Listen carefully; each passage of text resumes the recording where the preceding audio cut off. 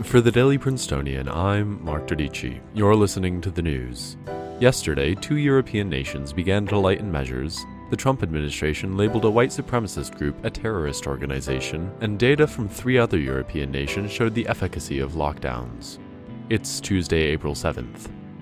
Austria and Denmark have become the first nations in Europe to ease restrictions on mobility put in place to limit the spread of COVID-19, as some countries begin to move past the worst of the outbreak. Danish Prime Minister Mette Frederiksen announced that her nation will phase in a rekindling of activity, starting with kindergartens and primary schools in just over a week, should current figures remain stable.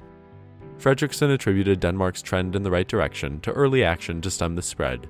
Indeed, they, along with Austria, were among the first in Europe to shut down public life, as statistics began to come in from the start of the outbreak, but warned that some restrictions will not be lifted for months.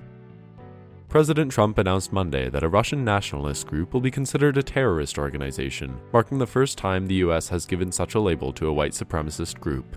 The Russian Imperial Movement is thought to be behind several neo-Nazi bombings in Sweden in recent years, supposedly offered military assistance to neo-Nazi fighters, and reportedly aided in interference with U.S. elections. The label of terrorist organization used most frequently by the U.S. for Islamist extremist groups is a surprising one for the Trump administration to lay upon a white supremacist group, as the president has been criticized for his previous failures to act more strongly against such organizations.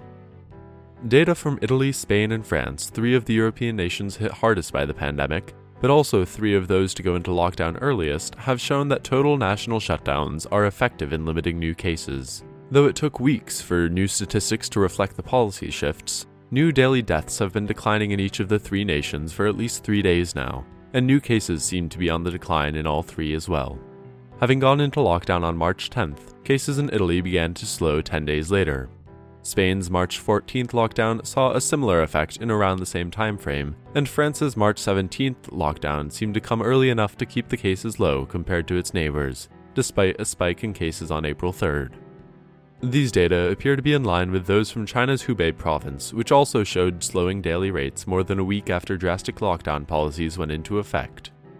In other headlines, British Prime Minister Boris Johnson has been moved to intensive care, having been admitted to a hospital yesterday with COVID-19.